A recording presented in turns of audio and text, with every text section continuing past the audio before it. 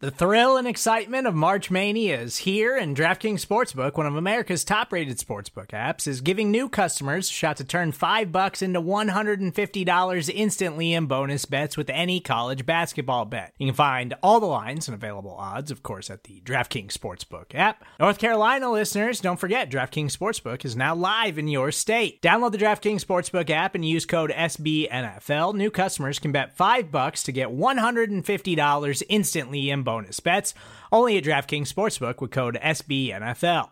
The crown is yours. Gambling problem? Call 1-800-GAMBLER, or in West Virginia, visit www.1800gambler.net. In New York, call 877-8-HOPE-NY or text HOPE-NY. In Connecticut, help is available for problem gambling. Call 888-789-7777 or visit ccpg.org. Please play responsibly on behalf of Boot Hill Casino and Resort. 21 plus, age varies by jurisdiction. Void in Ontario. Bonus bets expire 168 hours after issuance.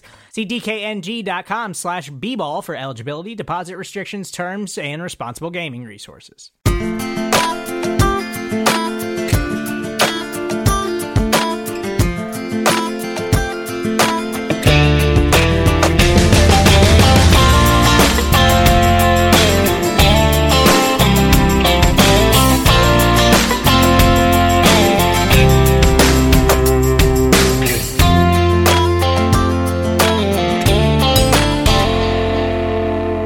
Hey everyone, it's that time of week again where we get together and talk some Bengals football and the NFL. It's the Orange and Black Insider Bengals podcast. I'm Anthony Cosenza, and I am joined, as usual, by John Sheeran. I think you've recovered from your cruise adventure down south. How you doing, my friend? Brain cells are doing fine. The tan's starting to come in. It was like 60 degrees in Cincinnati. I'm wearing shorts right now. I'm feeling pretty good. Good. Should I tell you it's like 73 out here? Well, I probably don't have as nice of a tan as you, and when I do get tan, I get tan a little bit, but because that's an Italian name. I know, but my mom's side is they're pasty, so I don't have too much of the Italian stuff. That's more my brother and my dad. We're all pretty pasty in our own way. Yeah, that's true. But excited to be back here. We are, I don't want to call it a lull in terms of where we're at in the NFL calendar, but it is kind of I guess, a little release off the gas pedal. Is not hitting the brakes, but a release off the gas pedal, I guess, because, the frenzy that starts free agency at the beginning of March has died down, and now we're gearing up in a couple of weeks for the NFL draft. So tonight we're going to talk about, we're not going to give our mock drafts yet.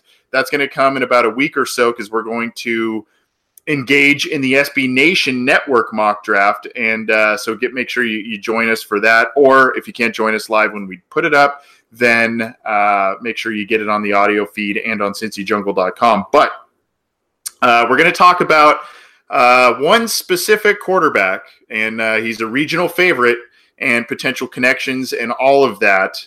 How does it make sense? The logic. We've already got comments in the YouTube chat talking about this specific player. So we're going to talk about him and the Cincinnati Bengals. We're going to talk about some sleeper guys that we have pegged in this year's draft who could come in and help the Bengals specifically because of positions of needs and where the Bengals are picking in the draft.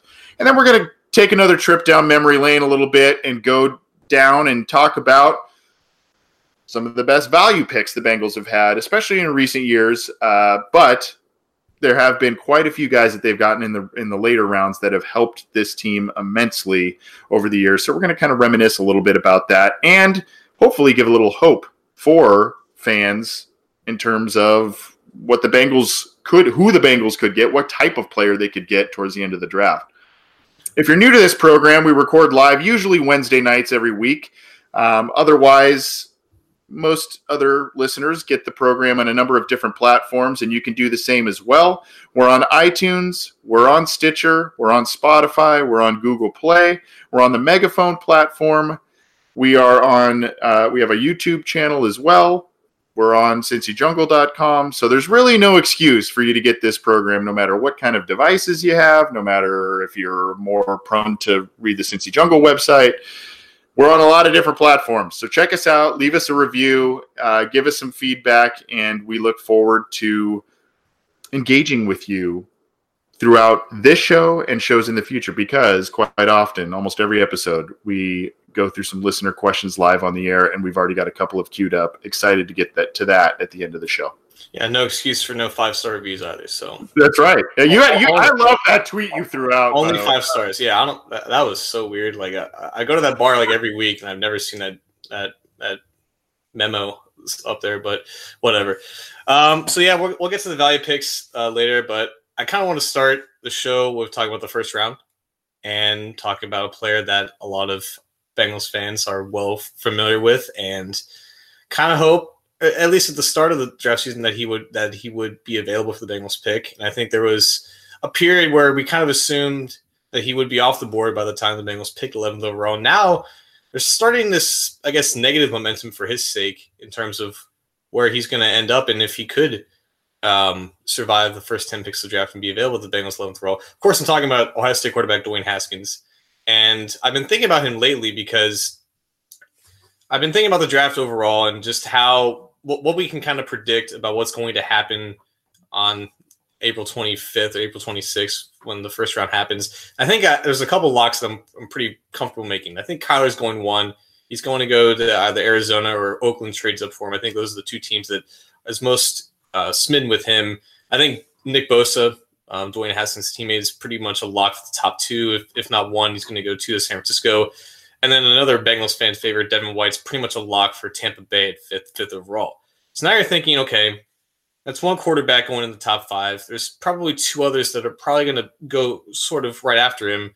And we're not really sure which one is going to go first, whether it's going to be Drew Lock or Dwayne Haskins, because they both have separate positives and negatives. But maybe in the NFL's point of view, maybe Lock has more positives that kind of make him more of an upside guy, maybe more of a proven player than a guy like Haskins is one-year starter. So then you're looking at, okay, where does Haskins possibly go if not, to the Bengals at 11? Where does he go before that? So you're looking at New York, who obviously needs a replacement for Eli Manning, but there's word about that pick being locked in for a defensive player, whether it be Devin White or maybe like a Montez Sweat.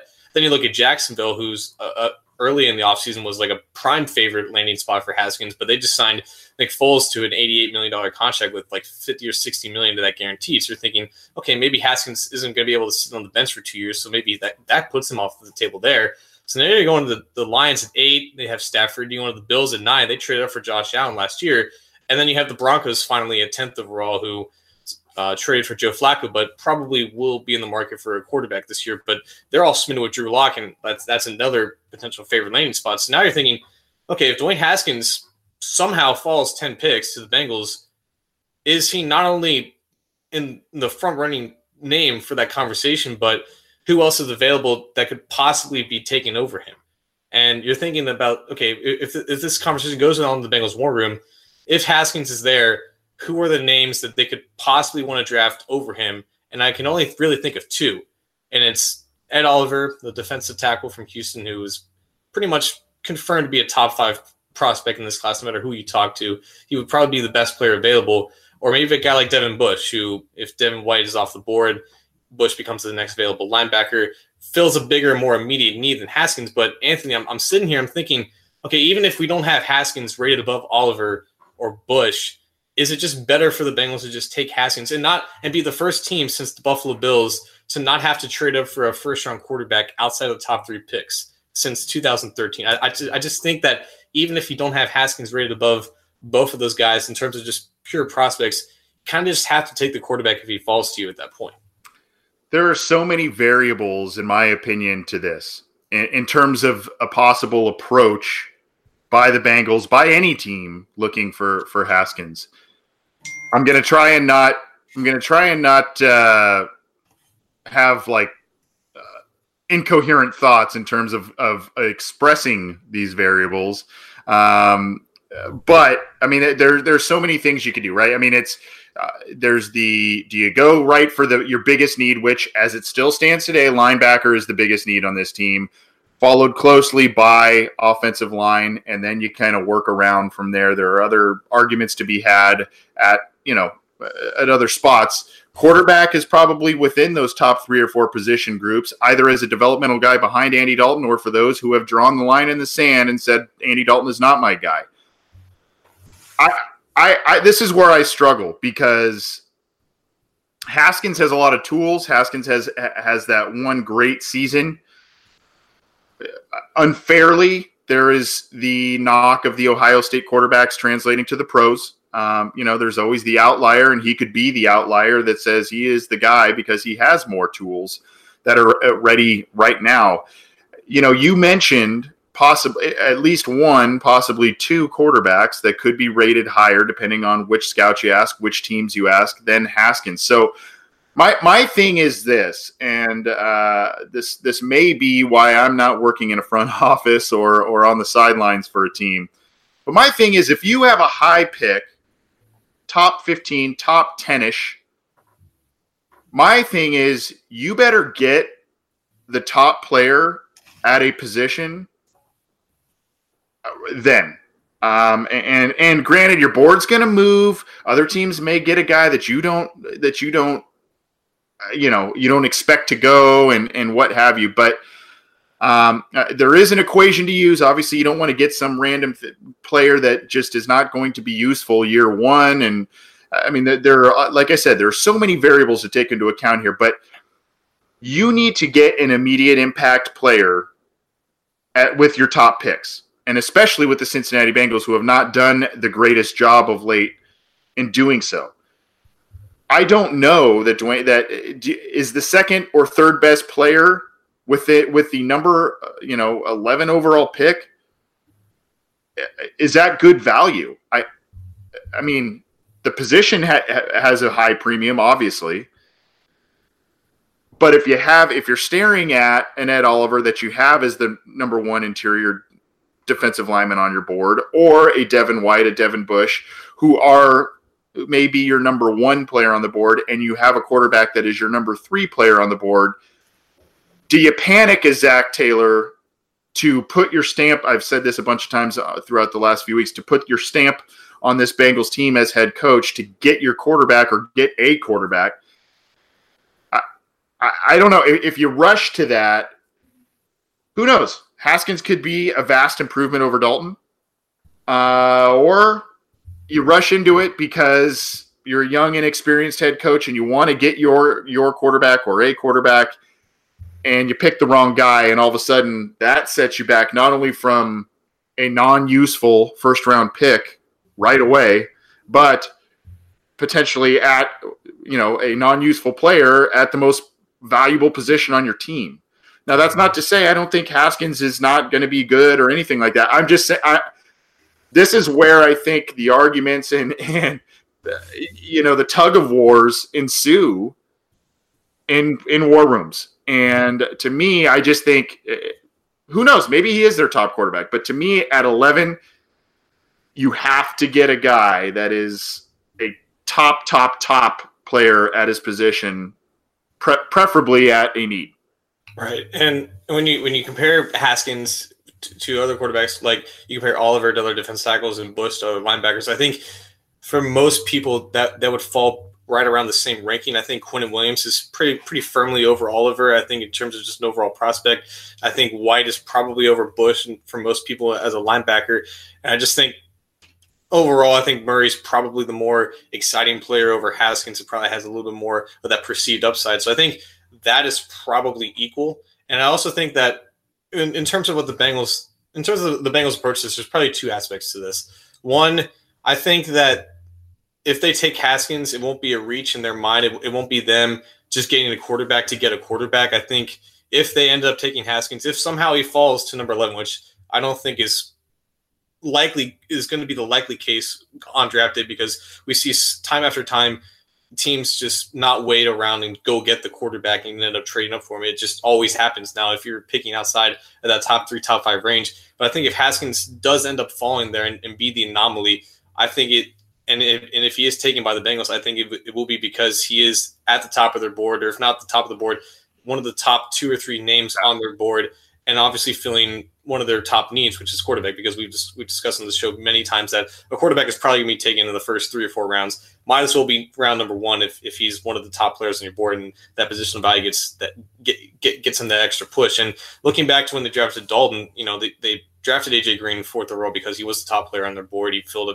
a vast need there. They could have taken like a Jake Locker. They could have taken a Blaine Gabbert because they did need a quarterback. They knew Carson Palmer wasn't coming back, but no, they decided to hold off on that position. As important just as the quarterback is, they ended up taking the elite player in AJ Green, watched him go to 7 Pro Bowls, and then waited until round 2 to address the quarterback position. They didn't rush it. They ended up having a potential choice between Colin Kaepernick and Andy Dalton, and then ended up going with Andy Dalton. They ended up drafting Dalton and having Kaepernick go to the 49ers. So they didn't rush that pick in that overall position back then. I don't think they're going to do it now, even with Marvin Lewis out of the picture and Zach Taylor in the picture, because this is still a team for the most part with the same decision makers in the building. I just think that's how they operate. And I guess the overall question is, what is going to be that player that would cause them to just ignore Haskins and go on with the best player available? Because I think most people would tell you that right now Ed Oliver is like the better defensive tackle than Dwayne Haskins is as a quarterback. And even me, like,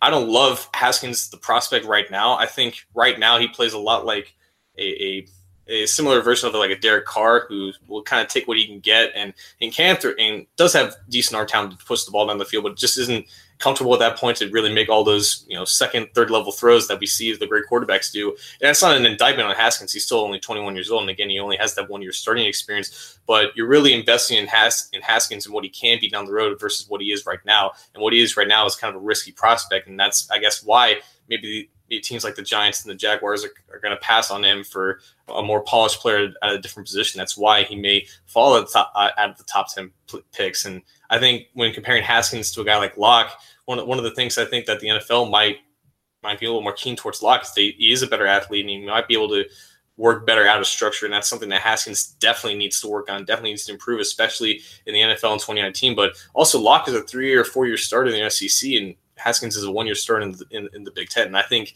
that may not matter to a lot of fans, but I think that matters a lot to the NFL brass. So these could be issues that could end up pushing Haskins down the board. And we just need to see if they're big enough for a team like the Bengals, who do need to find an answer beyond Andy Dalton, beyond 2020, and if that's enough to invest in Haskins. And I guess it'll just be interesting to see if Haskins does end up falling, which again I don't think is going to happen. And also, like, if the Bengals do end up trading for Haskins, which would be shocking to me, I do think it would be either it wouldn't be anything more than just like to the Lions, like 8th overall. I think if Haskins does fall in the top 5, we won't see like a deal with like the Giants, the Jaguars. I think 8th is probably the highest. Like, I could see them jumping, but like the Bills are picking 9th.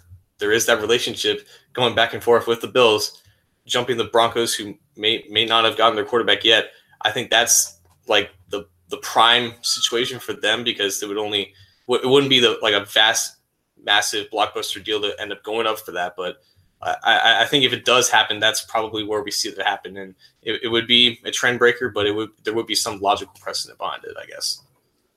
Yeah, and that was you set me up well for a couple of my next points here. Going back to what I was saying about getting a premium player at a specific spot, especially in the early rounds, and at a higher pick in the early rounds. I mean, you don't have to look any further. Now, granted, they picked 21 last year, but you don't have to look any further as to what happened at the center position. Center isn't necessarily a premium position in the draft, but the Bengals waited around, sat on their hands, and most people feel like they got the lesser prospect in doing so, and they needed a center desperately, so they reached. Now, that's not to say Billy Price won't be a good player for the Bengals. He had his ups and downs as a rookie, as we know, but I think what you just said about needing to maybe trade up even a couple of spots, that could be a possibility. I want to say this, though, and we've sat here for the last couple of months, and we've wondered about the quarterback position for the Bengals, but we've also kind of been critical of this class. There's a lot of risks. There's a lot of high upside guys like a Haskins, like a Murray. We keep kind of glossing over the fact that, yes, this isn't the strongest quarterback class, and yes, the Bengals could potentially get a higher talented guy next year, the year after. But what we keep glossing over is the fact that this team has some talent accrued on the offensive side of the ball to greatly assist a rookie quarterback, a young quarterback coming in. Not many teams have an AJ Green, a Tyler Boyd, a Giovanni Bernard, a Joe Mixon, a Tyler Eifert. Granted, the health issues, we know that, big ifs all around. But if most of those guys stay healthy, if Joe Mixon continues to progress into an all-pro type of back, some of these shortcomings may not be as noticeable with this surrounding talent. I know that's the Dalton argument, but I'm just saying there is an early prop up for some of these guys.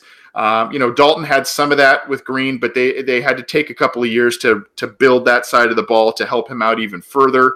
I just want to throw that out there. I know it's the Dalton excuse, but I do think that there is a little bit of a leg up from the offensive skill positions on the Bengals for a rookie quarterback. And I think we kind of continue to gloss over that. And rightfully so. They're coming off of 3 straight losing seasons. The offense hasn't done much, and there's been a lot of injuries. But, you never know. I do think that if Haskins is there at 11, he will be heavily weighed. And I think part of that is because Zach Taylor wants to get a guy, his guy. Whether that's Haskins or not, I don't know, but I think that will probably be heavily weighed. And if he even falls beyond that, I think a discussion definitely needs to be had by the Bengals to move back into the round to potentially get him. And we saw Lamar Jackson fall pretty far last year, right? Yeah, I think it was the 32nd pick. I don't think Haskins can go that far. No. Yeah. But there has not been much on the front of a visit from Haskins, correct? They've been getting just the tackles and the linebackers, and so right. I believe I'm not sure when the Billy Price visit was. I think this is around the time where we saw like Ragnow and James Daniels get their visits, and maybe some other offensive tackles as well. It really is like I think in a week it's when we traditionally get we start reading the tea leaves about what are like the 5 like main prospects that they're considering, and then I guess like a couple days before the draft, Lapham will open his big fat mouth and kind of spill the beans a little bit. So we're not there yet. Yeah, I'm looking at some of the comments in the live YouTube chat. Captain Bradass, which I think is a funny name, says, "Love you guys. We need a star middle linebacker. Would be a team changer, hands down." He also followed that up with, "They need to do whatever it takes to get a franchise middle linebacker." Preston Brown not doing it for you, man? He's a middle linebacker. Yeah. I mean, that's who they've got pegged. Gosh, there's a lot of other questions we can get to later, but Jason Von Stein says Haskins feels like Jamarcus Russell. What the hell? I don't know about that one, but I mean, hey. I think I do know, but I don't want to say it out loud. Okay. Yeah. So I mean, I saw someone else say that Ed Oliver is this year's draft equivalent to Kajana Carter on defense. So that was kind of what is going on in these comments. Yeah, you got to kind of navigate that one. Lord. But the draft is a risk. We know that.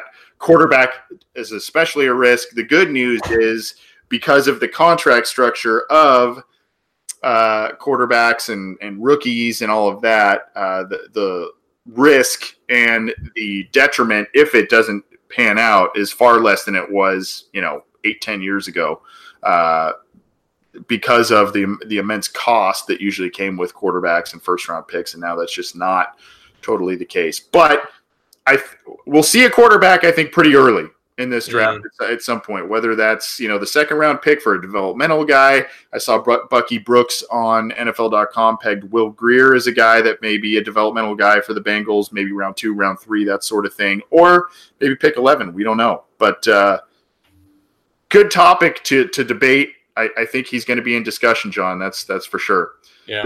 This is the Orange and Black Insider Bengals podcast. He's John Sheeran. I'm Anthony Cosenza. You can get this show on iTunes, on Stitcher, on Google Play, on Spotify. It's also on the Megaphone platform. You can also get it on YouTube. All of our content is there, and you can join us live every episode that we record through our YouTube channel and Google Hangouts. But you can get it there. You can also get all our stuff on cincyjungle.com. We've got a lot of questions, both in the live YouTube chat as well as some that have been queued up for a little while throughout the week. People been hitting up the OBI line, so we're going to try and get to those in just a little while towards the end of the show. And you can text us at any point. 949-542-6241 is the number. We will be taking potentially some calls towards the end of the show if we've got some time and all these questions permit. So you can call us towards the end of the program. Otherwise, text us throughout, and we'll try and get to your question on the air. Hey, it's Kaylee Cuoco for Priceline. Ready to go to your happy place for a happy price? Well, why didn't you say so? Just download the Priceline app right now and save up to 60% on hotels. So whether it's Cousin Kevin's Kazoo Concert in Kansas City, go Kevin, or Becky's Bachelorette Bash in Bermuda, you never have to miss a trip ever again. So download the Priceline app today. Your savings are waiting.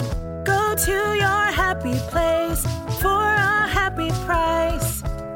Go to your happy price, Priceline. John, it's time to kind of put ourselves on the spot a little bit here. Every year, people are looking for that diamond in the rough. The sleeper picks, the guys that you can get in the middle rounds, the late rounds that can come in and not only be, a role player, an effective starter, maybe even a hidden star. Now, sleeper is a relative term to a lot of people. Sometimes a late first-round pick to somebody is a sleeper because they weren't expected to be a first-round pick. Sometimes it's, the end of day 2. Sometimes it's the 7th round, whatever the case may be. But there are varying definitions. I wanted to not just say just in general sleeper picks. I wanted us to talk about sleeper picks as it pertains to the Bengals in terms of their positional needs, what they did and didn't do in free agency, and, just overall guys that may be getting overlooked because of other big names at their position in this draft. So I don't know if we want to, we maybe go 2 or 3 each because we're a little, there's only so much time we could talk about this, but maybe we go back and forth. So I'll let you tee it off here. Do you have one, regardless of position, I guess, but do you have one that maybe not a lot of Bengals fans, Bengals outlets are talking, mock drafts are talking about, again, not necessarily for the first round pick, but someone that could come in, maybe a 3rd round pick, a 4th round pick, or later that could come in and really surprise some people, especially early on? Okay. I'll start with going on the offensive side of the ball. So there's been a lot of talk this year about tight ends and how deep this tight end class is, and how if you don't get one of the Iowa guys in the first round, there's plenty of other guys that you can get on day 2, maybe even day 3 that can provide similar production early on in their careers. And the scouting combine was kind of disappointing for a number of tight ends. I think Irv Smith was one of the more disappointing performances there. He didn't really show off a lot of athleticism, even though he's quite young and has the Alabama pedigree. But one guy who stood out in the combine and who also stood out in the Senior Bowl was a guy named Foster Morrow. He was a tight end from LSU, and this is going to be shocking, but he didn't really produce at LSU, But you can imagine a pass catcher not putting up prolific numbers on LSU's offense. But it was true. He only accounted for, I think, 10%, 11% of LSU's passing offense, which compared to other tight ends is kind of in that starter range, that little below average, around the 50th percentile range for most tight ends. So he wasn't overly productive, but he blew away every drill at the combine, tested at or above the 90th percentile in terms of speed, explosion, and flexibility for his size. And I think that's incredibly important for tight ends and how we can find the next like George Kittle or the next, not Travis Kelce, but other mid-round tight ends that end up producing, well into their careers, because tight ends are not overly dominant as rookies. They kind of progress into the role as they learn the offense because they're charged with doing a lot of things. They're blocking in pass and run blocking. They're also going up against, safeties and coverage and doing all sorts of things. So it takes a while for them to kind of emulate themselves in the offense. But when you have that elite athleticism at all 3 levels, it really gives you a leg up in your development and helps you produce a little bit more early on. And when you're looking at the Bengals, you have a guy like Uzomah who you have as like a solid starter. You still have Eifert here as a 1-year contract, but you can't rely on him to stay healthy. So you kind of want to have that athletic blocker who can also get some yards after catch to help out Uzomah. And I think in the 4th or maybe even 5th round, a guy like Morrow is that athletic, high upside tight end that not a lot of people are talking about because of how deep this tight end class is. But I think if there's going to be a next George Kittle type tight end in this class, I think he's probably where you got to look at, because he's right behind Noah Fant is the most athletic tight end in this class. And I think his production capabilities, it goes beyond what he showed at LSU because of the limitations of that offense. So I will also, and that's a good pick. Definitely aware of him, and that's a good pick there. I'm going to stay at this position, and I got to give my brother credit because maybe he had a little bit of alumni homerism here, but he pointed me in the direction of this kid that I really didn't know too much about. His name is Kahale Waring, Warring, about 6'6", 252. The guy ran a 4.67 at the combine at that size. That's not too much to sneeze at. Now that's not blazing fast, but that's decent for that size. Can move a little bit, can catch a little bit, and if you read about him, he only has, I think it was 7 career touchdowns, 8 career touchdowns with the Aztecs at San Diego State. But a guy that is one of those guys that as he's coming into the NFL, his arc is starting to go. He's at the climbing of his arc. He's not plateauing. He hasn't shown his best tape, I guess is what I'm trying to say. And the reason why is because he came to football late. And if you read about him, he was, he played water polo and basketball and all kinds of different sports. And those are sports that are obviously different than football, but those two sports in general are ones where boxing out is a big deal. Catching the ball, blocking out defenders, being physical in different ways, and it's served some tight ends well. It's a little unclear as to where he might be drafted because he is still kind of a project guy. Now, I'm going to say this, even though he ran a decent 40 at 4.67. He is not the flex option like a Tyler Eifert.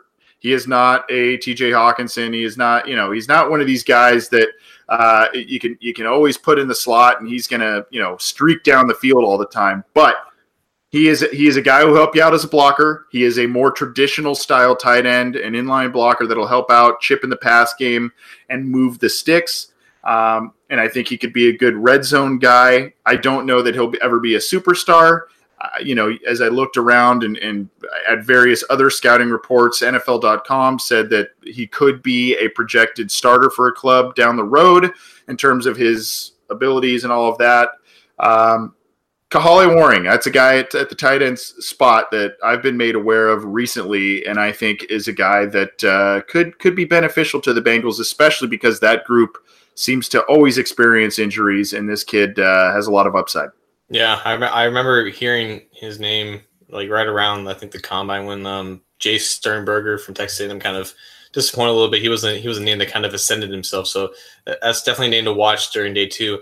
I'll switch over to the defensive side of the ball. Pass rusher, I believe, is a bigger need for the Bengals than I think most. And early in the draft process, I was an advocate for an edge rusher in the first round, and still, if a guy like a Brian Burns is there in the at 11th overall, I think the Bengals should seriously consider him. But say they table that position for maybe like round 3 or 4, maybe specifically round 3, because round 3 seems to be, at least in the Marvin Lewis era, that prime spot for a defensive end. And I think one that should end up being there and should definitely be considered is Max Crosby, edge rusher from Eastern Michigan.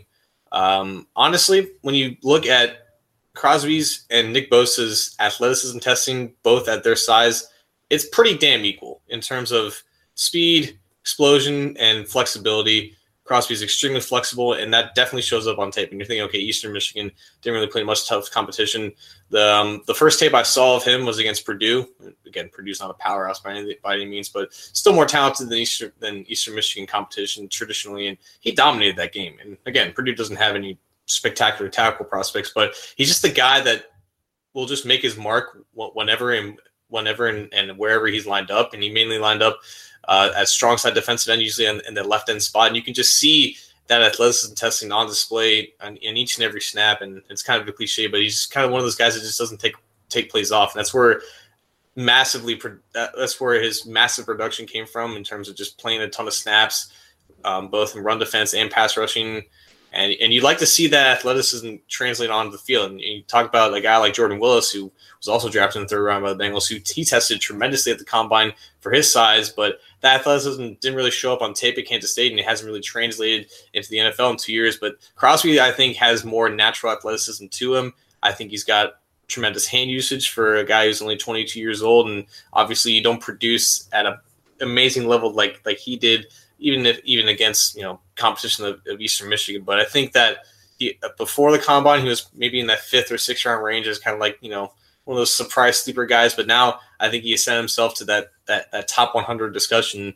And if the Bengals haven't addressed pass rusher in the first 2 rounds, I think he's a name that should definitely be on the radar by then, because I think he could fill in along with Carl Lawson as maybe those nickel pass rushers behind a Carl Stenlep or a Sam Hubbard, and give him some type of burst and flexibility off the edge, because that's just a variable that they just don't have right now. And especially with Lawson coming off a torn ACL, there's a lot of questions with their pass rush and just their defensive line in general. And getting a guy like Crosby who can win with his hands and also win with athleticism, he's proven production, proven athleticism. I think he's a guy that they should definitely keep their eyes on.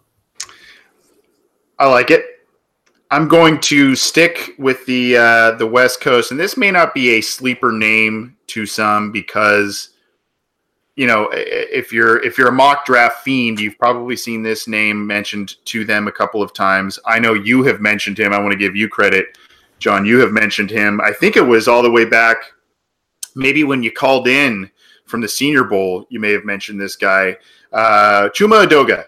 Yep. The offensive tackle from USC, and I apologize if I'm stealing him from you here, John, but when you started mentioning him, I had known him just from watching Pac-12 football and watching USC, and I had known him, and I wasn't overly enamored with him just in general, because the USC offensive line over the past in 2018 and really starting in 2017 had really taken a step back in terms of what they've done, what they were able to do in the run game, and obviously Sam Darnold not being there, that was an effect just on the offense overall. But this is a kid who's probably going to be there in the 3rd round, maybe 4th round. You can get him if you're the Bengals, upper middle parts of those rounds potentially, and you may have an Anthony Collins plus type of player on your hands.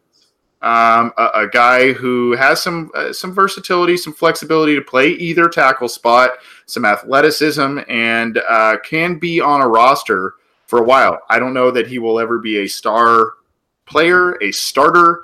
I don't know that he will be a 10-year starter on a team, but like an Anthony Collins, maybe even a bit more, he can be a guy that can start well for you in a pinch. He can start and not just a game, but a handful of games if you need it. And he's got tools to develop. He has to add a little bulk, and I think the knock on him is that he's very able in the pass protection game, but he needs to do a little bit more in the run side of things, which is a polar opposite of some of the other guys, Bobby Hart, Alex Redmond, that the Bengals put out there on the right side of the line last year. But if they decide to forego a Cody Ford, a Jonah Williams, these guys at the pick 11, maybe even the top of the 2nd round, and they go maybe quarterback, linebacker early, this could be a guy that's in discussion in the 3rd round, 4th round. I hate to say it, if you want to give Bobby Hart a year to stick there at the right tackle spot, you can have this guy to develop. If Hart struggles, you can have this guy come off the bench and help you out right tackle. Like I said, he has a little flexibility for left tackle, right tackle versatility, I think.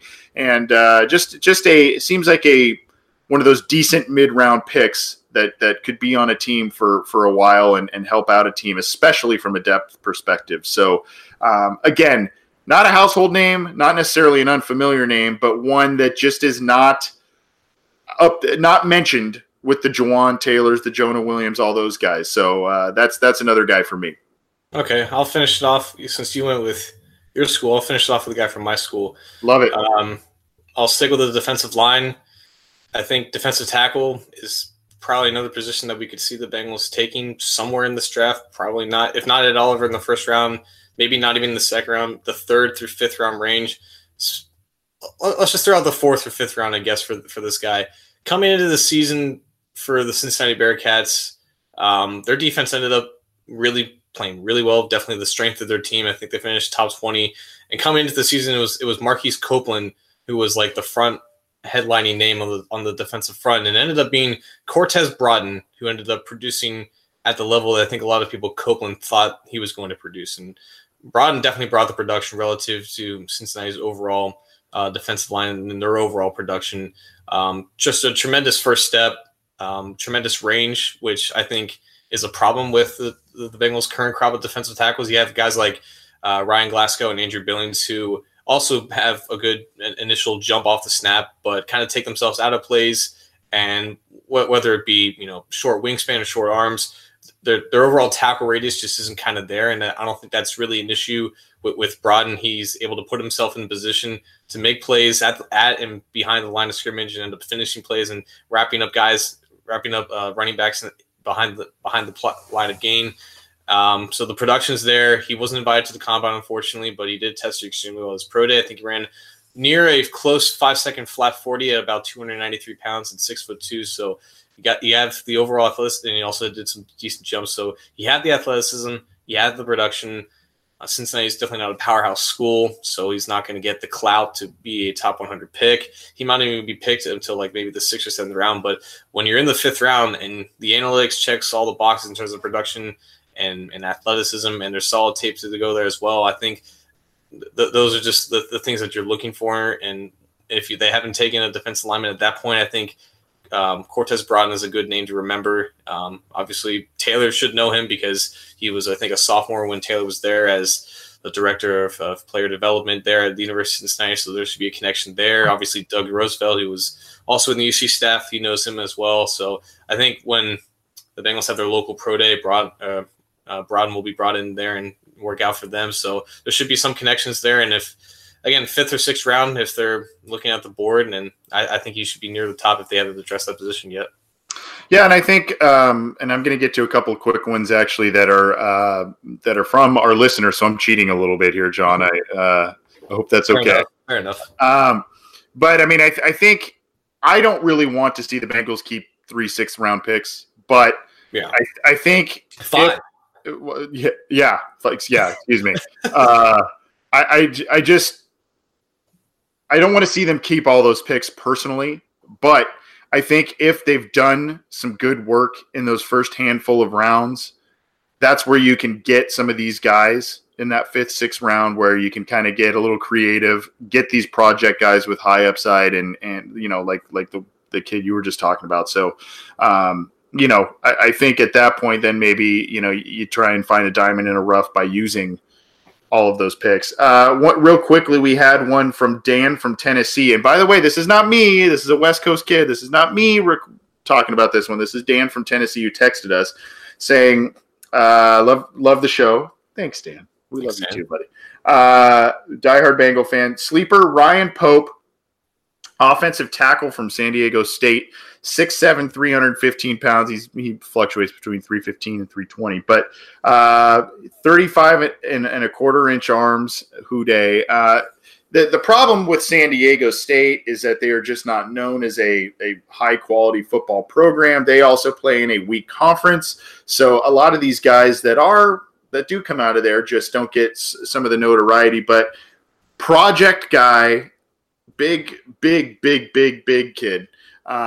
But project guy, again, one of these guys that's probably going to be there towards the end of the draft, maybe undrafted, but I don't know about that. But one of those guys that you just take a flyer on, and it's obviously it's a position of need. I don't think he has, even though there's been a little bit of a trade-off between what right tackles and left tackles do in the NFL. I don't know that he is a true left tackle, but at the next level. But big kid that I think, you've got some clay to mold there. So that was a good one from Dan from Tennessee. And God bless him, Ken Dipple from who's in the YouTube chat. He also contacted us this week and told us about this kid last week. There will be a post coming up on CincyJungle.com. Old Bart Williams, right? We were saying he sounded like a professor's name. No, it's a fake name. Yeah. Grand Valley State, but impressive resume from the kid. I think he had 122 total touchdowns, including one season where he had 45 touchdown passes, over 10,000 career yards. As I did some research per Ken's urging, and we appreciate it, but it's a guy that was just not on my radar. But as I did some research on him, impressive statistics, obviously D2 kid. He's got some good size and all of that. Unfortunately, most reports have him at the undrafted stage going forward in the NFL. Probably a guy who's going to be a practice squad guy or a guy that looks to latch on a final roster spot, potentially on a team that keeps 3 quarterbacks instead of 2.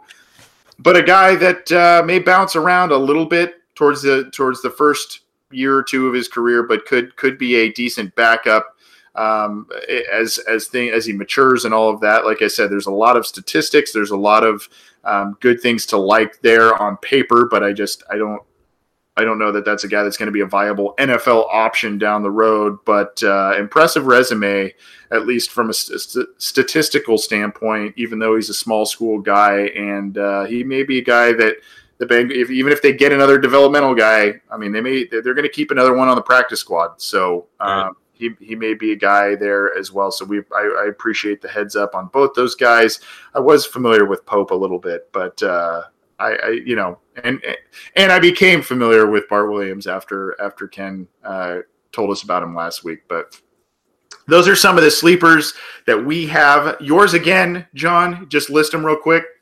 So I went Foster Moreau, Foster Moreau, the tight end from LSU, Max Crosby, the edge rusher from Eastern Michigan, Cortez Broughton, the defensive tackle from the University of Cincinnati. The University of Cincinnati. Yeah, and I had Kahale Warring, the tight end from San Diego State, Chuma Adoga, the offensive lineman from USC, and then we had 2 other suggestions from our listeners, Ryan Pope, offensive tackle from San Diego State, and Bartholomew Williams. Bartholomew Williams. Yeah, Bartholomew. That's a great name.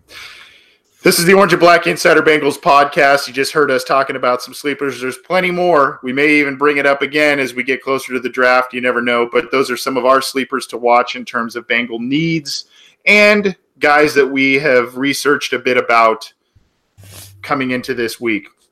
You can get this show on iTunes, on Stitcher, on Spotify, on Google Play, on the Megaphone platform. You can get it on YouTube and CincyJungle.com. Well, John, we've talked about Dwayne Haskins and what the Bengals could do at pick 11. We've talked about some sleepers that they could get later in the draft, be it the mid rounds or later rounds. Now it's time to talk about some of the best value picks that the Bengals have had in recent years and give us some hope going forward this year and in the years ahead under Zach Taylor as to, give us an idea as to, some of these guys who contributed and contributed at a high level despite their draft stock, their draft status. So we'll kind of go back and forth again. Give me one of your, it could be from the Marvin Lewis era. It could be from before. Give me one that just really sticks out in your mind based on, now here's the thing before I kick it over to you.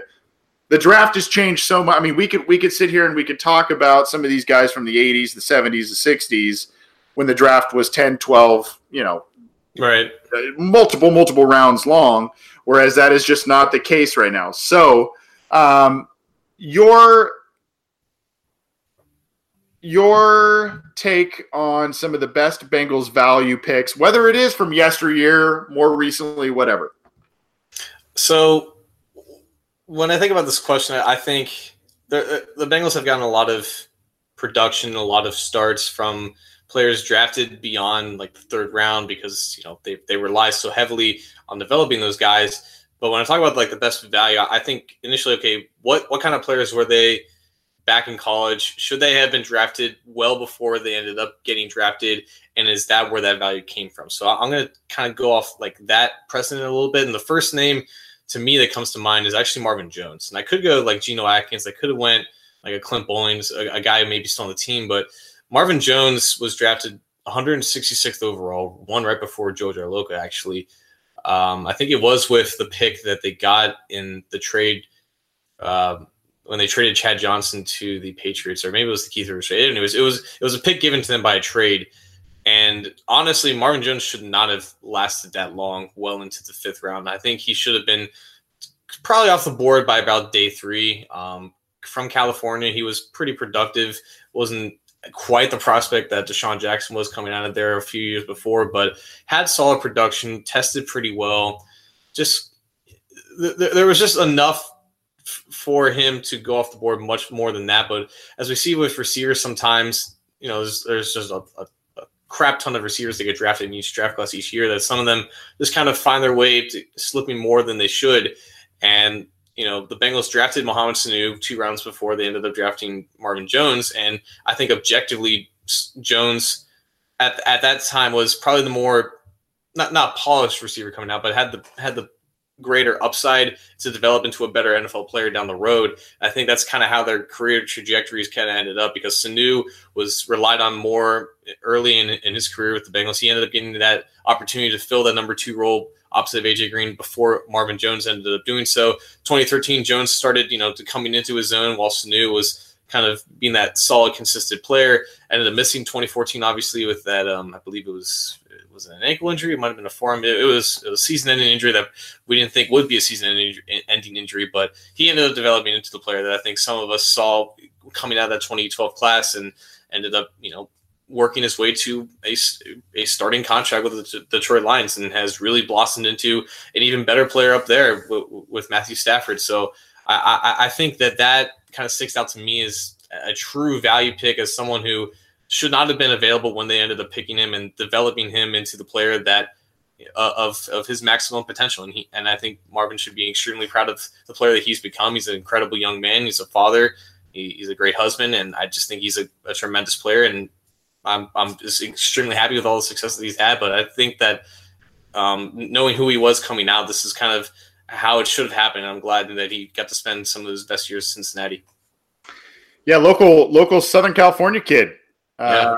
I think I had spoken to him before, and he said his dad was from Santa Ana, California, and he played some ball, I think, in the Inland Empire out here in Southern California. So, yeah, I gotta love that. There's so many routes we can go here, and like I said, we'll kind of ping pong back and forth here. I think a real easy,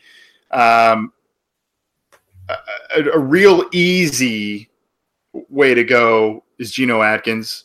I think now, he's basically en route to a Hall of Fame career. I think if he finishes out his career, especially of this deal he just signed, if he finishes it out in that, still sniffing that double-digit sack number per season, and being a pretty much a dominant force, the second or third best interior defensive lineman in the league. I think if he keeps that up, he will be a Hall of Famer. And really, if you think about it, 4th round pick, a guy who, and it's not so much that Geno Atkins was a guy. Yes, he has benefited from Carlos Dunlap and Michael Johnson and Burfict and other guys. But it's been the other way around. It's been that the defense centers around what he does and his abilities, and the other guys play off of him more than the other way around. And, Dunlap, 2nd round pick, Michael Johnson, 3rd round pick. If Burfict didn't have his issues, who knows where he would have been drafted, probably pretty high. But, you would think that he would be more of the ancillary piece, the beneficiary of the talent, instead of the other way around. And that's what really strikes me with Geno Atkins. Like I said, it's an easy way to go because, he's a star player, but you just don't expect that from a 4th round pick. The star factor, the potential Hall of Fame career. He's now been with the team. He's going to be in his 9th season, I think. So, or 10th season. Oh my God, really? Is yeah, it really 10th? Yeah, it's his 10th season. Yeah, wow. Wait, it's got to be his 9th, right? No, he's drafted in 2010, so he's going on his 10th season here. So, wow. And what a class that was. I mean, you had Dunlap and you had Geno Atkins there that really shaped the defensive line for the Bengals going forward. So I think that's an easy one for me to start off with. But I think there is more than, like I said, it's about the fact that he is the key and has been the key to what the Bengals defense does. Not so much that he's, an ancillary nice piece. That's what really strikes me about the value there. Okay. I'm looking down the list here. I'm just really sorted by like 3rd and 7th round picks. I mean, the names all kind of pop out. Like I could go like a Jonathan Fanene or like a Chinnan Ndukwe. I'll go with Clint Bowling though. I'll stick with that's a good one. Yeah, that's a good one.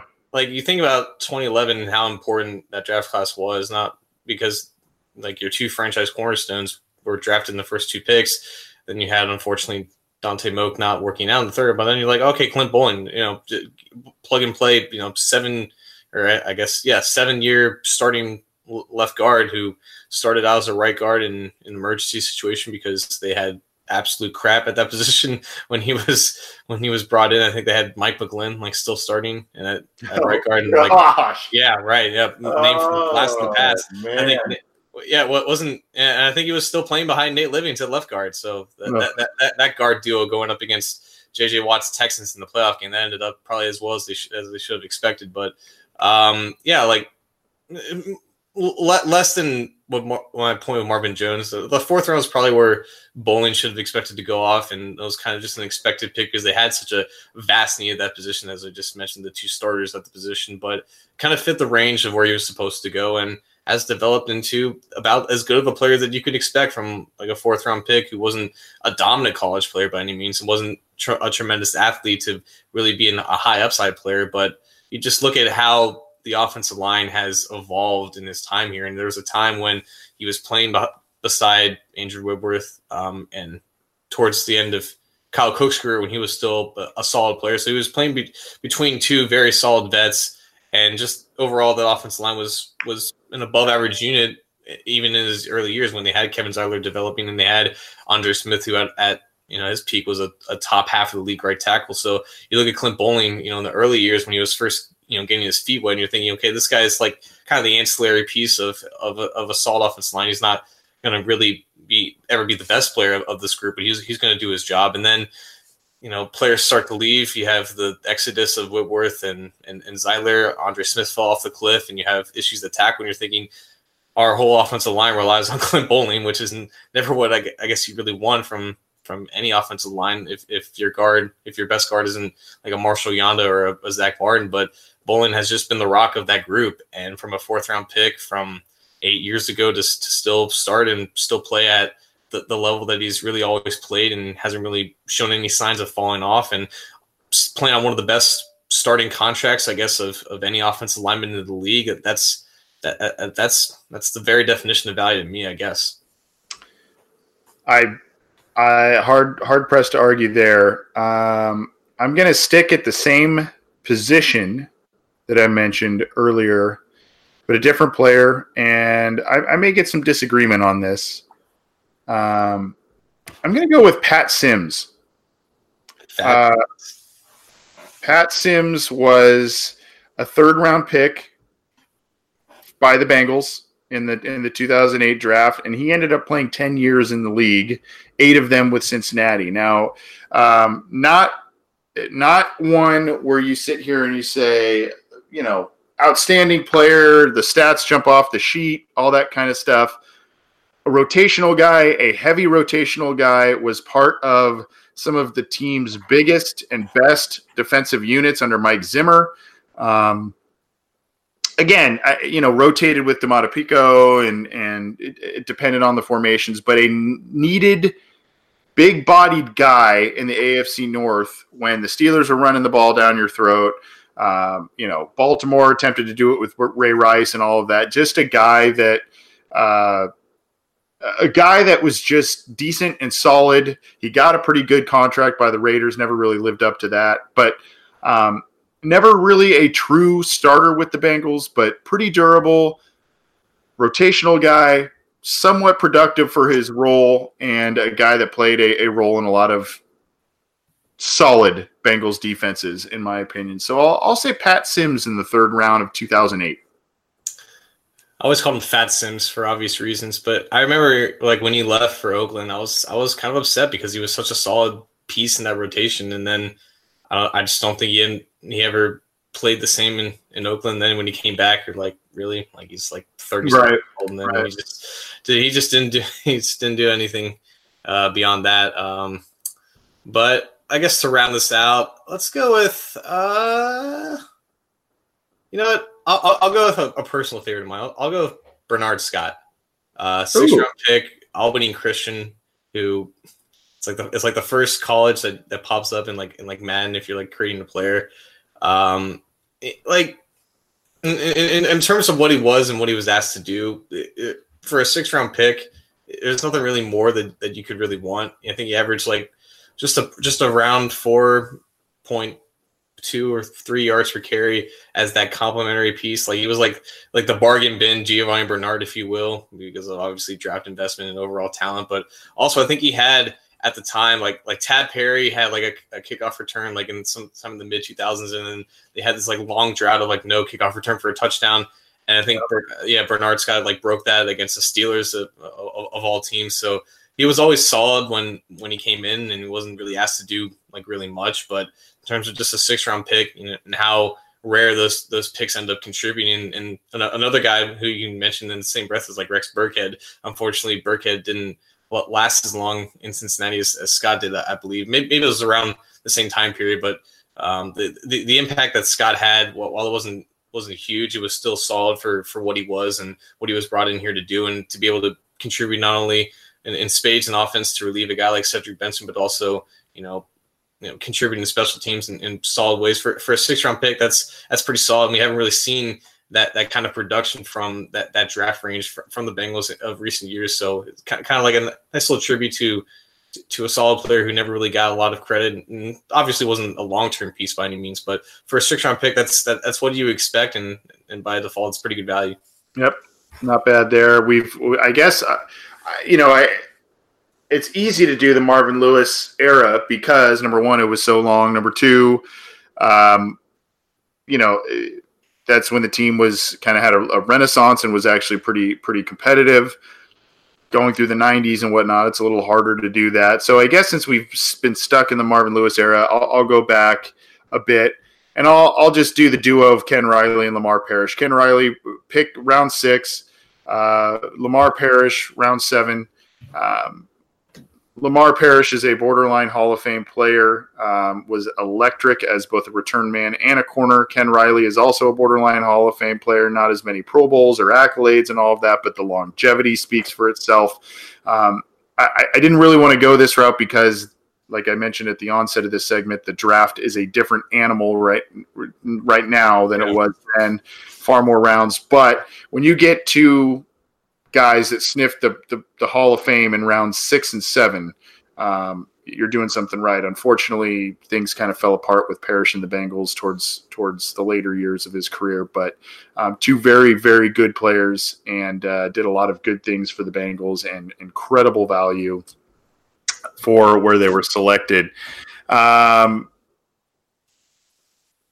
You really showed me up there. You got 2 borderline Hall of Famers, and I had Bernard Scott. Well, yeah, Jason Von Stein, I think, was referencing he's losing Whitworth, and Andrew Whitworth in himself had some value, but had great value. But I mean, he's still 2nd-round pick, so it's hard. It's hard to kind of say the absolute best value. I mean, obviously there are great players. AJ Green, the value's there at number number 4 overall. But I mean, we're talking about guys who came in that weren't expected to do much, were maybe expected to be depth guys, and did a lot of good things from there. So that's where we were going on this. This is the Orange and Black Insider Bengals podcast.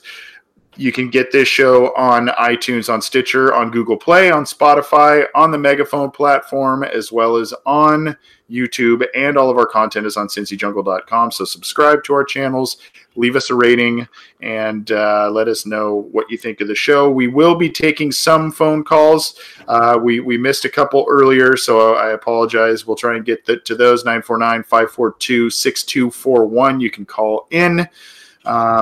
You can also text us, 949-542-6241. We'll take those, and we'll try and get to your call, as well as some other questions that we got on our in the multiple platforms. So this was also from Ken, who talked to us about Bart. He wanted to do a little sidebar, and I thought this was interesting. I hadn't heard too much of this rumor, but apparently Ken has caught wind of this, and whether it's true or not, or whether it could be a fun little hypothetical to think about, but a trade for Jameis Winston to the Bengals, and what you would think of that. Whether that would be, a Winston for Dalton swap, or Dalton and then you get Winston in a draft pick, or however that may. I mean, if the value aligns, I guess, in terms of trade value, what would you think about Winston and stripes? I probably would say thanks, but no thanks, personally. But I'd be interested. I mean, former number 1 overall pick. He had one very good year, and then it's kind of been derailing since. So, your thoughts, John? You always have to love those trades where both sides are like, probably not. And I think I know where you got this from, because it was either the Pewter Report or the Tampa Bay Bucks NFL Wire website, who on April 1st, which is a holiday, I guess, they wrote an article saying, "Oh, there's a trade, Jameis Winston for Andy Dalton." And they're like, April Fools at the end of it. So maybe that's where we got it. Yeah, I saw that on Twitter. I'm like, wait, this has to be a joke, and it was. And I think they finished the joke saying, like, thankfully Jameis Winston is still a Buccaneer and Andy Dalton is not. So there's obviously the thoughts of Buccaneers fans. So, and honestly, like, in terms of just overall ability, I guess you could put both of them in roughly the same tier, but they're so vastly different in terms of play style and types of quarterbacks. Obviously, Winston is a lot less conservative with the ball and the way he manages the pocket, and has probably objectively more arm talent than Dalton, but obviously the accuracy issues and the footwork and amongst the other array of issues that comes with Winston being like 7 or 6 years younger than Dalton come with it. And obviously Winston's got, I think, 1 year left on that rookie contract before he's going to be asking the Buccaneers for a lot of money if they decide to give him. So, like, in terms of just a straight swap, like, I don't really see the value for either side, because the Buccaneers might think that they're downgrading to a quarterback that's plateaued when they're giving up on a guy who might have some, some good years left in him because he's still relatively young. But the Buccaneers would pay less for Dalton than they would for Winston, so there's that side of it too. So this is just one of those things where there's just no real match on either side. There's just no real logic for either side to make the deal, I guess. And Winston itself, like, I think he's fun to watch, and for at least the Bengals and how these next 2 years are going to go, like, fun, honestly, is a high priority for me, and that's why I wouldn't be too opposed to drafting like a Tyree Jackson or Will Grier, just to throw him out there to the Wolves and see what ends up. But like with Winston, you're going to have to pay him, and that's not the same as throwing in a younger quarterback on a rookie contract, and there's just a lot more financial implications for that. So we've got a call on the line, and it's from a good friend we haven't heard from for a while. It's John from Kentucky. John, how are you, sir? How you doing after? I don't think we've talked to you since all the free agency stuff. We'd love to hear your take on that, but also what's on your mind that you want to ask us tonight. Well, let me first of all say I've had a lot of stress in my life lately, a lot of responsibilities, some personal things going on. But I'm still a Bengals fan no matter what. And I just needed to get a load off my chest, and I thought, I need to call the Orange and Black Insider. I haven't even had a chance to even listen to tonight's podcast. However, I will say I did see, I think it was last week or the weeks before, Anthony, you were disgusted. I could just tell you did not like that signing of Bobby Hart for 3 years. Yeah. And, I was kind of baffled by that too.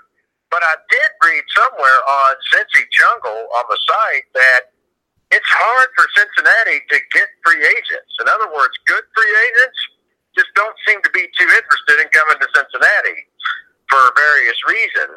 So, but nevertheless, signing Bobby Hart like that would be the first thing we'll talk about. No, I agree with you. I didn't think that was a great move at all. But, and releasing Vontaze Burfict, yeah, okay, maybe there were some good reasons, but Vontaze Burfict was the most physical linebacker I can remember on the Cincinnati Bengals team. They needed somebody, a Ray Lewis type in Cincinnati, because we kept getting smacked around. And when Burfict came, that culture kind of changed a little bit, at least when he was on the field. Oh, yeah. And now he's gone. And, of course, I know you guys were talking about Andy Dalton here tonight earlier. I don't know. I think I would keep Dalton. I want to see Dalton under a different coach, and that's going to happen this season. And I think the Bengal management is probably thinking, Bobby Hart may not be the best signing in the world, but what will he do under a different coach? I think that's what they're banking on here. They may not be looking so much at players as they are a new coaching staff, and, what can they do with what they have? I mean, what do you think? Well, I just to touch on your first part of your comments here, it's going to be a very different looking team under Zach Taylor. The Vontaze Burfict going away, but there are going to be some mainstays, veteran mainstays there on the team. But Burfict going away and going to the Raiders is definitely going to be a different look for this team. His play declined. I think that's obvious. And you mentioned the issues of him staying on the field. That's an issue as well. I definitely want to get John's thoughts on this too. But my thing is they kind of rushed. Here's the thing with the Bobby Hart thing for me. It was really expensive at first blush. Then it kind of was better than we first thought in terms of guaranteed money and all of that. Then it became a deal where Troy Blackburn was ardently defending the move, and it's kind of become this deal that's like, what? Why? It's very, very confusing. And for Burfict, they didn't really seem, unless they're relying on the draft, they didn't really seem to have an immediate contingency plan in place to replace him. That's a little worrisome, but I do think there was some merit for them getting rid of them. John Sheeran, your thoughts to what John from Kentucky was saying? I just there was a time when Burfict was on a path that resembled potentially having a Ray Lewis type career and overall impact on the field, and that was when he went to that Pro Bowl in 2013. And earned that first contract, and ever since then, say what you want about Ray Lewis, he was at the very minimum a consistently dominating player, and obviously he was surrounded by a lot more complete defense in Baltimore, but he made that defense. And there was a time where you're thinking, okay, Burfict can have that similar impact, but the dude couldn't stay healthy. The dude was off the field, if not for injury, but for suspension. And you're thinking, okay, well, at least we have a player like that who can give us that type of persona that we've been missing for so long. But when it doesn't lead to positive impact and positive performance and positive production, it just becomes a nuisance. And when that is projected for a time period of 4 or 5 years of just constant, when is he ever going to get back to the level? Maybe he's never going to get back to the level.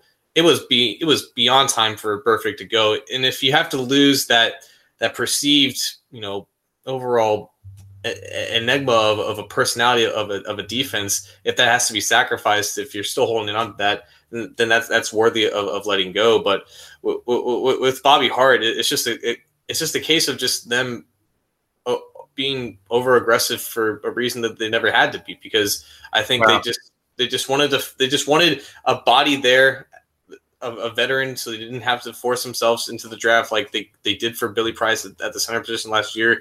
And with under that mindset, that kind of makes sense, but like that's just not how smart teams operate, because any team would have valued Bobby Hart no more than what he was making last year based off how he played on the field. But the Bengals were so desperate to just quote unquote fill that position, even with a bad player, just get someone established there so they didn't have to worry about it, even though they still should probably worry about it because he's still a liability. And they're going to realize, during the season when Bobby Hart gets consistently blown off the line of scrimmage against good competition, they're going to realize, hey, we have the same player here, but we're just paying him 7 times more than what we usually did. So the mindset in a vacuum makes sense, but the process just doesn't, and it's inexcusable on their part, no matter how much BS Troy Blackburn can try to shove down our throats. Yep. Hey, John, thanks for calling in, buddy. Hope that stress level goes down. I feel you on that one. Stress level's been high for me as well. Hope that goes down. Hope you're dealing with everything all right, and don't be.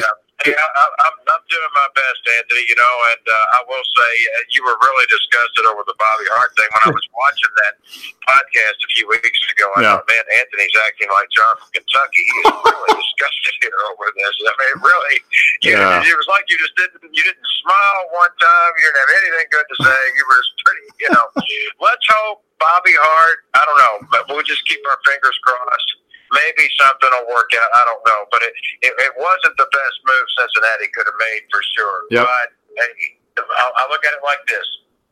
If you had told me, John, we're going to get rid of Bobby Hart, but we're keeping Marvin Lewis, no way. With Bobby Hart, even though that's not good, and have Lewis and the rest of them gone like they are. I have nothing to complain about. All right. Okay?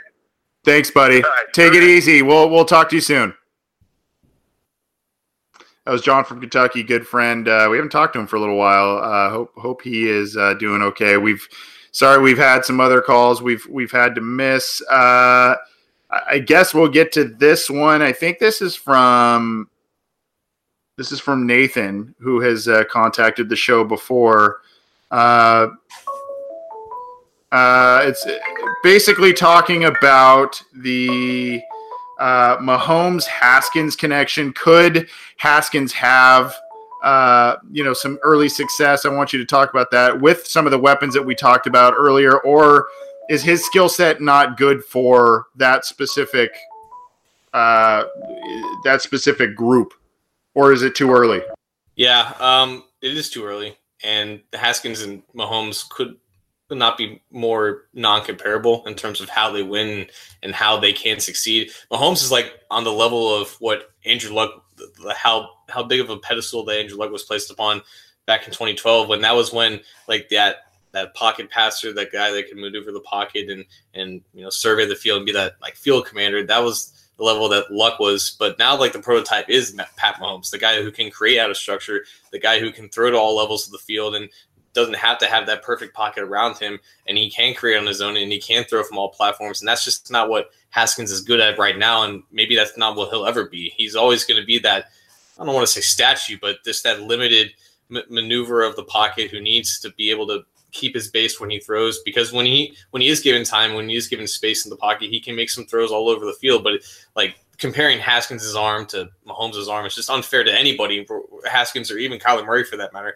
Mahomes just on a completely different level. But also, like, Mahomes is given a year to sit behind Alex Smith, and I think that would be obviously good for Haskins, who, again, only has 1 year of starter, and he is really young. So I think that will definitely be good for him as well. But in terms of comparing those two, I think that's not really fair to Haskins, I guess.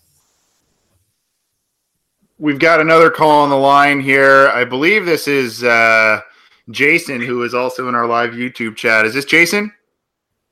Yeah, it is. How you doing? I'm doing all right, man. How you doing? Will you change your ringtone to "Welcome to the Jungle"? I feel like that would be more appropriate. Yeah, instead of the ding dong chime, huh? Yeah.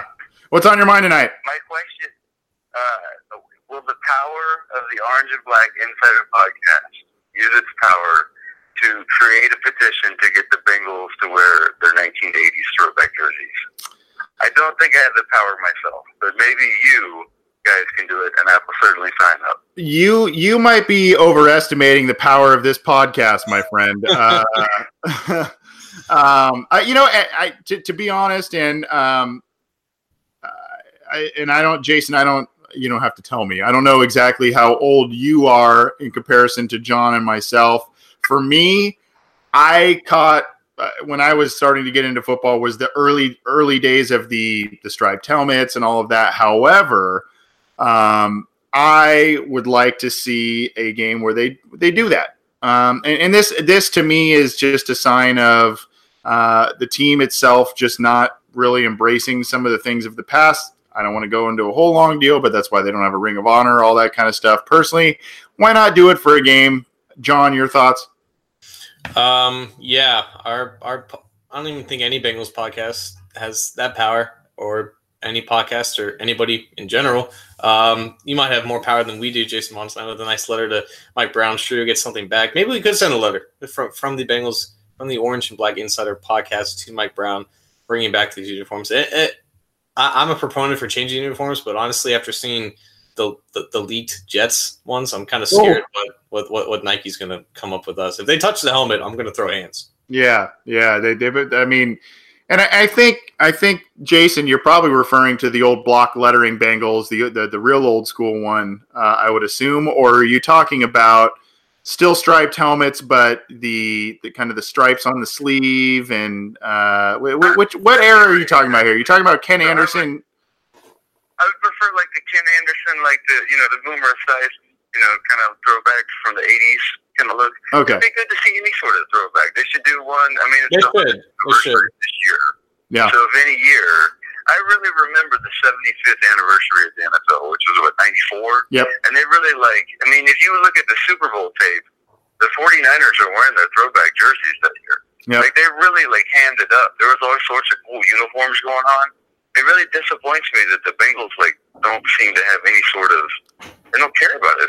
I think it's easier to manufacture the 70s uniforms, because on the 80s there's so many stripes down there, it'd be hard to sell them, I guess. So I think if we're gonna see the Bengals with a retro, it'll be from the early 70s days where it's just really simple. And I'd even take that, honestly, because any retro uniform is cool in my book. Yeah, but I mean, it's also the forward thinking by the team that would say. I mean, do you remember when they came out? Gosh, what was that? 2016 with the 2016 or 2017 with the whiteout jerseys, the color rush. Yeah, or lack thereof. I mean, I feel like when I went to Cincinnati and saw, I mean, there are people that wear those things and they do look cool. But it's kind of that forward thinking of, well, yeah, I mean, this is not only honoring past players and just kind of a cool retro thing, but it's also, I mean, you could sell some of these current players' jerseys in older styles or their shirts or what have you. I think people would embrace that, and I just wish this team would be a little more forward thinking, especially when it comes to embracing their history and their former players and everything. Jason, thanks for calling in, buddy. We're going to wrap it up with you tonight. Don't be a stranger, buddy. All right, I will not. Thank you guys for what you do. Be good. All right. That was Jason on the OBI line, and a good way to wrap up. We had a lot of questions, a lot of stuff tonight. It's late for you, my friend. I know. I blinked and it's 10 o'clock. I know.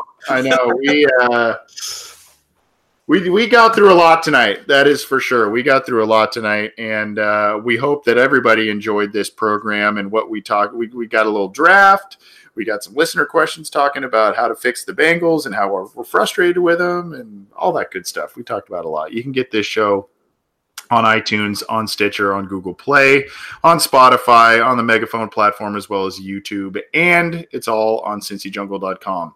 Any final thoughts before we get out of here, John? I know we've had a jam-packed show, and we've gone on a little long. We say that every week. We say that every week. Every week. We got on a lot. But I promise you all we'll make this show more digestible. This is what the off-season. This is what the off-season is about. Yep. And hey, I mean, people are calling us. They want to talk to us. So I mean, it's always the viewer's fault. It's never our fault. Right. Well, yeah, that's true.